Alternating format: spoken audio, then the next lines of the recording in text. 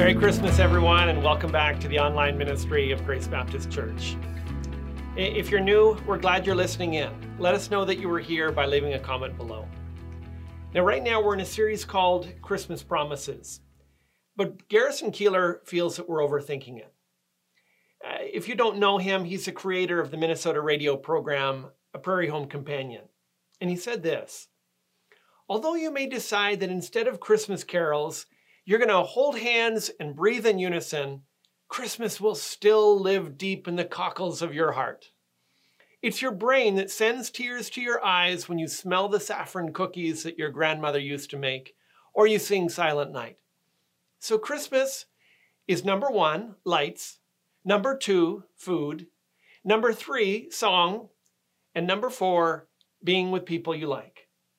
And then he ends by saying, you need no more. I think many people agree with him.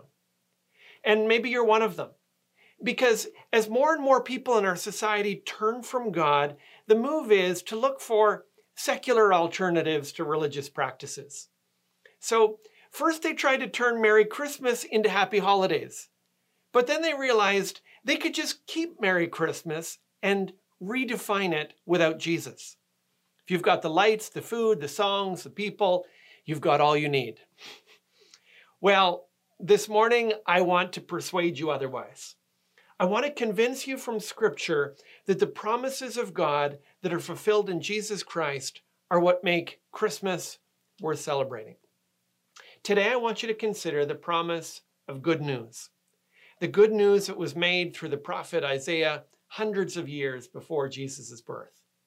It's a promise that was made to Israel as it would enter into a period of exile in Babylon. It was a promise of hope that they would cling to as they struggled with painful circumstances and great loss.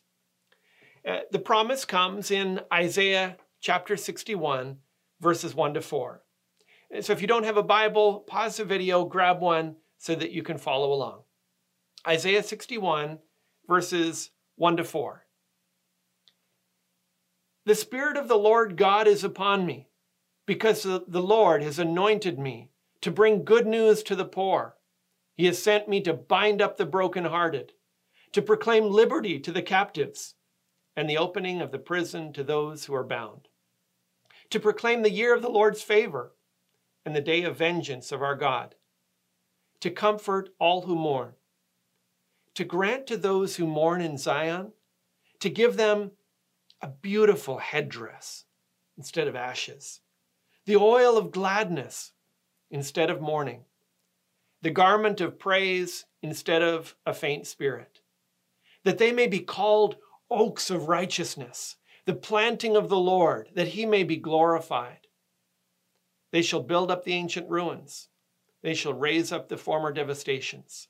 They shall repair the ruined cities, the devastations of many generations. This is the word of God. Now, if you look at the opening words of verse 1, the speaker says that the Spirit of God is on him, and he has been anointed by the Lord.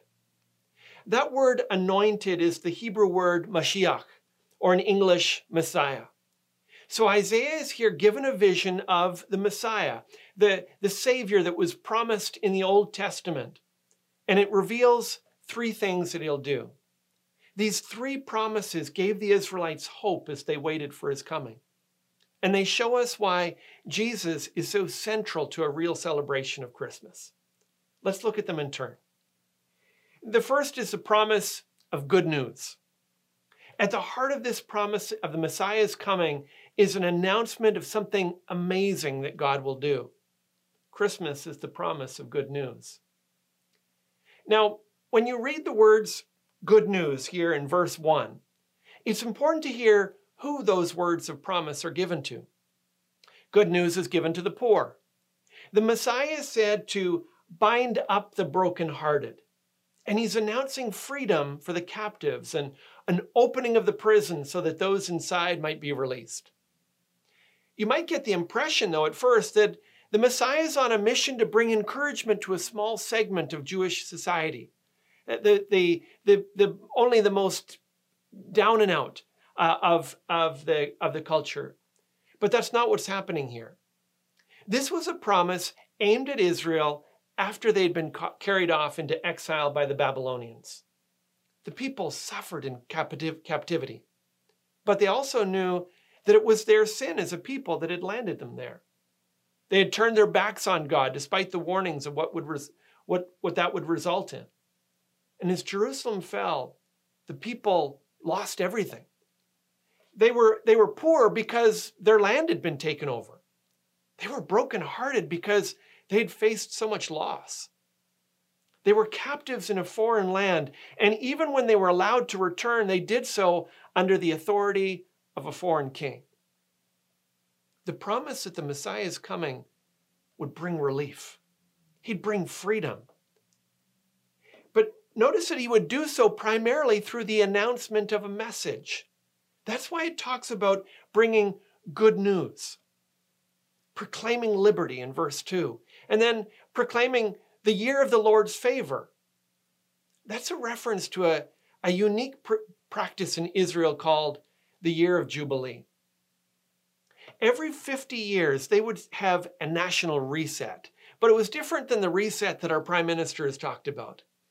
With the reset of Jubilee, everyone's debts were forgiven. If you had sold off your land because you'd gone into debt, it was returned to you. If you'd sold yourself into slavery, you were freed. Everyone got a fresh start. They could start over with a clean slate and an equal footing. Can you imagine what it would be like if you had made some bad business decisions and gone into bankruptcy? If you had sold the family farm and then sold yourself into slavery just to stay alive? Imagine the joy and the relief you'd feel to be free and to have it all returned. Maybe you don't have to imagine. Maybe you can think of some of the mistakes that you've made that have resulted in painful loss. Maybe there are areas of your life that you just wish you could wipe clean. Wouldn't you like to have a jubilee called on some of your relationships and have all the dumb things that you've said and done be taken back and forgiven? Wouldn't that be amazing? That was the promise that was given in this passage. That was the good news that the Messiah was sent to proclaim. And the Israelites, they lived with the hope of these promises. They were their lifeline. These promises helped them get out of bed when life just seemed like more than they could handle. But then Jesus came, and he announced that he was the one to whom these promises pointed. In fact, in his first recorded sermon, he turned to this very passage in the scroll of Isaiah. He read verses 1 and 2. And when he was finished, it says in Luke 4, verse 20, that he rolled up the scroll and gave it back to the attendant and sat down. And the eyes of all in the synagogue were fixed on him. And he began to say to them, "Today, this scripture has been fulfilled in your hearing." That was the original mic drop. Barack Obama borrowed that from Jesus. When you read one of the most precious promises in the entire Jewish Bible, a promise that people had been waiting for hundreds of years to see fulfilled, and then you announce that you're the one that they point to, you're going to cause some excitement. But Jesus wasn't just all talk. The point of his miracles was to prove that he was, in fact, the one that the scriptures had promised. He brought joy to the poor. He gave hope to the powerless. He healed the sick and fed the hungry. But he also spoke forgiveness to sinners. It was like he ministered a kind of spiritual jubilee. Prostitutes and tax collectors followed him because he offered to wipe the slate clean of anyone who turned to him in repentance and faith. He promised a fresh start with God. And this message of good news has given hope to people ever since. To take that message and to reduce Christmas to lights, food, songs, and family, that's to miss the wonder that started the celebration in the first place.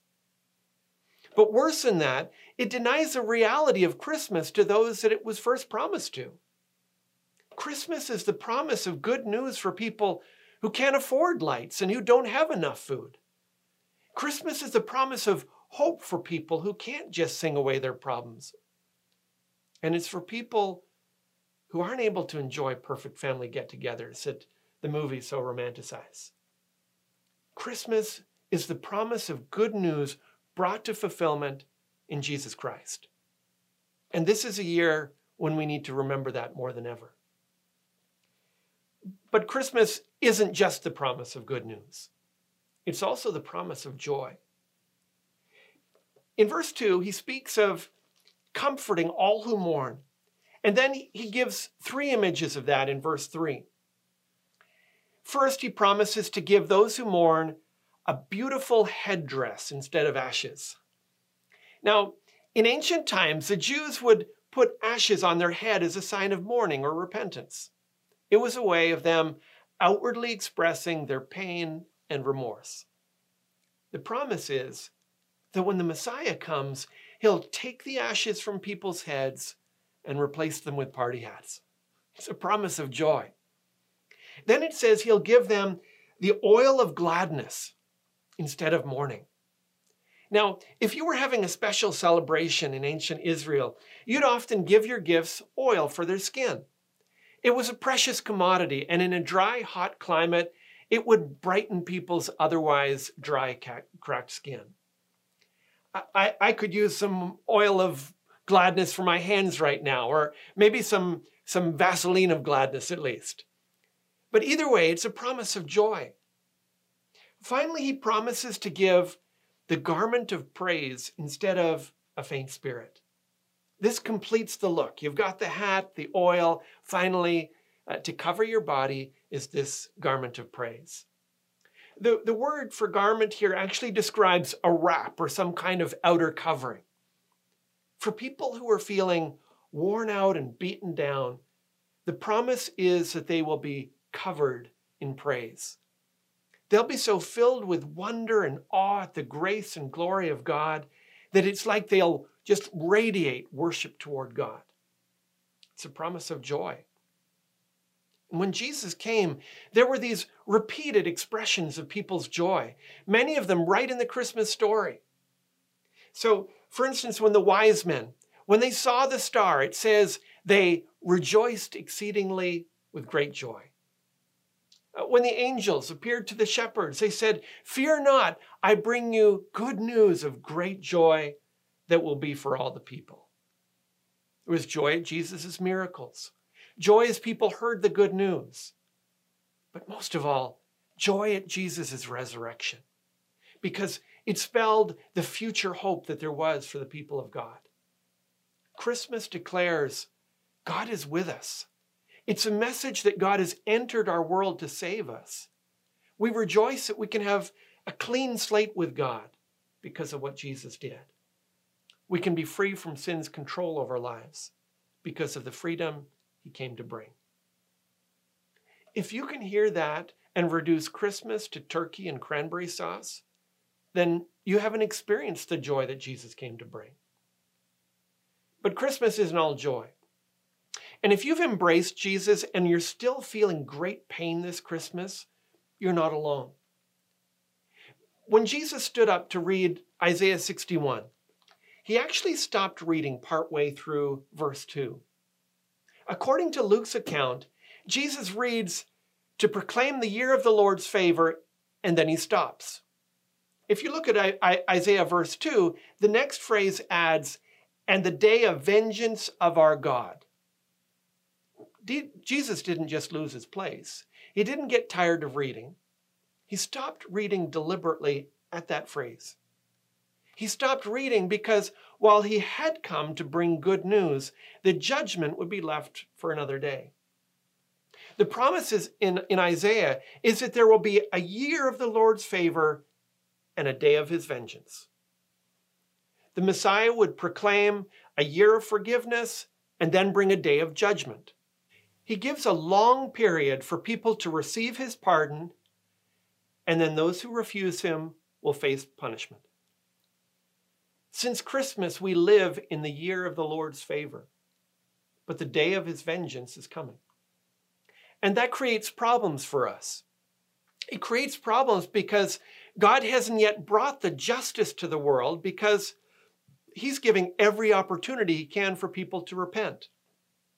And in the meantime, we experience the joy of this year, the year of the Lord's favor, but also the pain of waiting for God's final justice. Now, John the Baptist experienced this tension. He rejoiced at Christmas, even from within the womb. He identified Jesus as the Lamb of God. But then he was thrown in prison by Herod. And he couldn't figure out why Jesus hadn't set him free. Gave him doubts. In Luke 7, chapter 7, verse 20, he sent messengers to Jesus, and they asked the question, "Are you the one who is to come, or shall we look for another?"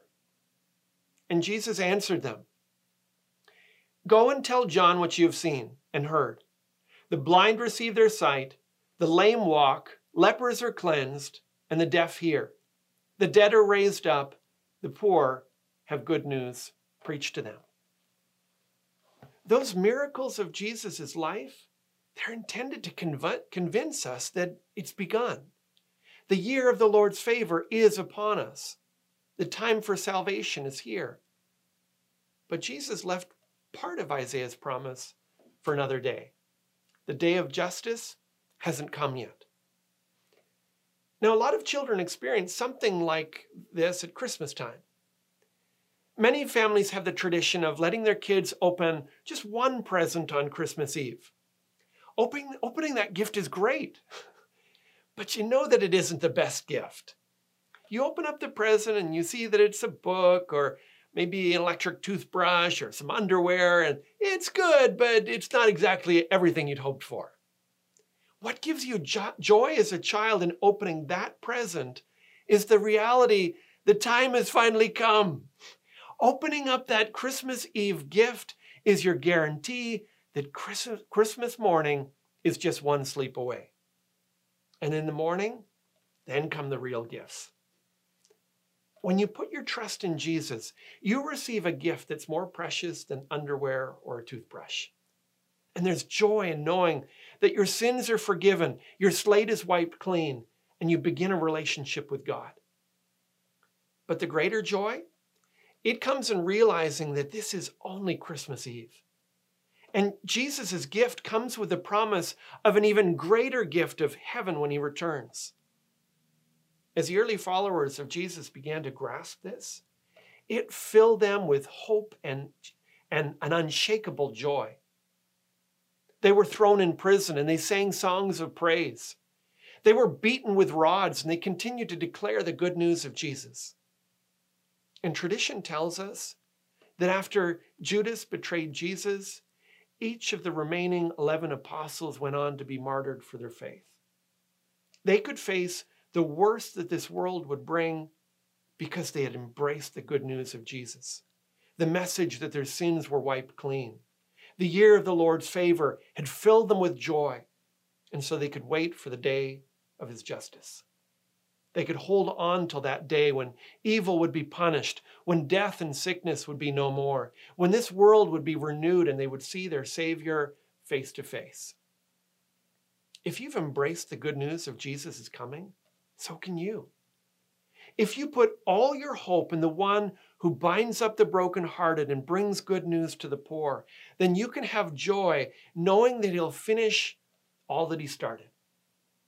You can wait for the final day because you can be confident how the story ends. But if your only hope for Christmas is lights, food, songs, and friends, then you don't have what you need to sustain you when the lights dim and the food runs out, when songs just don't come to you anymore and your family isn't near. The real Christmas is the promise of joy. Embrace it by leaning on the Savior who came for us. Now, even if they don't understand it, many people have heard somewhere along the way that Christmas is the promise of good news. And they're not too surprised to hear that Christmas is the promise of joy. Fewer people are clear that Christmas is a promise of a restoration team. The promise of a Messiah that was given to Isaiah spoke as much of what the Messiah's people would do as it did of what the Messiah himself would do. Christmas is the promise of a restoration team. Now, as you read down through the opening verses of Isaiah 61, the first 3.5 verses describe the good news that the Messiah will proclaim and the joy that he'll bring. But in the second half of verse 3 and continuing into verse 4, we learn why. There we see that he does all of this that they may be called oaks of righteousness, the planting of the Lord, that he may be glorified. The promise is that embracing this good news and entering into the joy of this year of the Lord's favor results in a people who are made righteous. When people get a new name in the Bible, they have a new identity. Jesus changes his people into a righteous, thriving people. The Hebrew word for oaks here isn't so much referring to a species of tree, but the strength of the tree. Jesus gives his followers resilience and power. And verse 4 describes what that power is given for. It says, "They shall build up the ancient ruins. They shall raise up the former devastations. They shall repair the ruined cities, the devastations of many generations." It's a picture of a mighty restoration team. The coming of the Messiah was to build a group of people across this globe who would rebuild what was broken. People who would continue his work in bringing good news to the poor, binding up the brokenhearted. We're to continue the work that he began until he returns. And since Jesus came, Christians have taken up his cause in sharing the good news and ministering to those who are downcast. But Jesus builds his restoration team unlike any other organization. When you listen, particularly this time of the year, secular appeals, you hear that we're supposed to give to the poor and minister to the hurting, but those appeals are mostly about guilt. We're warned to remember how much we have and see how great the needs are. And both of those things are true. But that's not how Jesus builds his team. The way that Jesus builds his team is by giving a free gift of life to people who deserve death. That gift of life that Jesus purchased through his own death has made givers out of takers for the last 2,000 years. Because in our natural selves, we want to hold on to our money and focus on ourselves.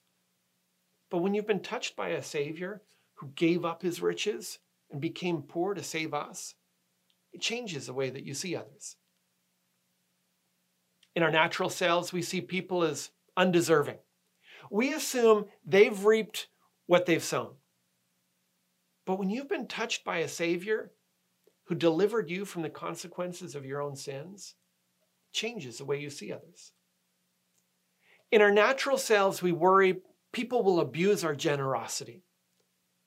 But when you've been touched by a Savior who gives grace, even though he knows that many would use it as an excuse to sin, it changes how you see people. It changes how you see giving.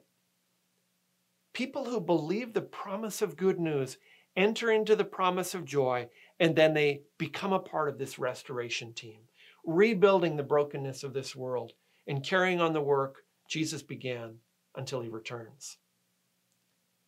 Now, where does that put you in this Christmas message? Where do you need to respond to Isaiah's promise of a Savior, an anointed one? Are you the one feeling poor and brokenhearted? Do you feel the pain of bad decisions or evil people or rough circumstances? Jesus is the Savior with good news for you. Through faith in him, you can be free. You can have a new start with a clean slate. You can enter the year of the Lord's favor. Do that by faith this morning. Now, maybe you're entering Christmas this year feeling a little bit like John the Baptist. You've tasted the joy of God's goodness, but now it feels like you're locked up and you're wondering how you ended up here. Remind yourself, Jesus will finish what he started. You've only just opened up your Christmas Eve gift. And it may feel like you're in the middle of the night and you're wondering when the dawn will ever come, but on Christmas morning, he'll make the wait worthwhile. In the meantime, let's be generous the way that Jesus has been generous to us. Let's give of our lives because he gave his life. Let's lift up those who've been knocked down because Jesus lifted us up, and we'd never have gotten back up without him. Let's pray. Heavenly Father, there is such great news, the great promises that you have given us in Scripture.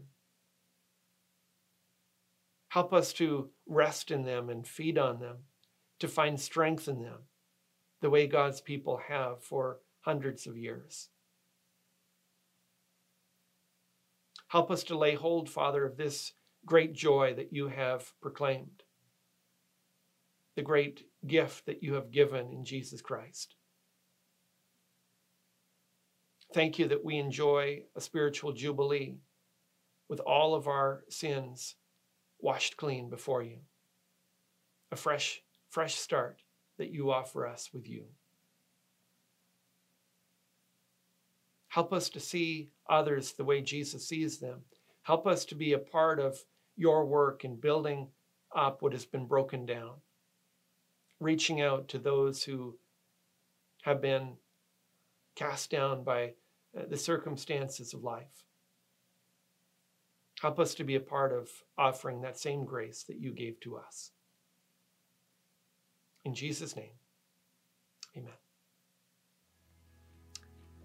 Now, I hope today's message has helped you to see Christmas beyond the lights, the food, the songs, and the friends. Receive the good news and joy that Jesus came to bring, and continue the work that he began in this world. If you think this is a message that other people need to hear, then help share the link and spread the word. As always, for more messages of hope, visit www.gracebc.ca. God bless, and see you next time.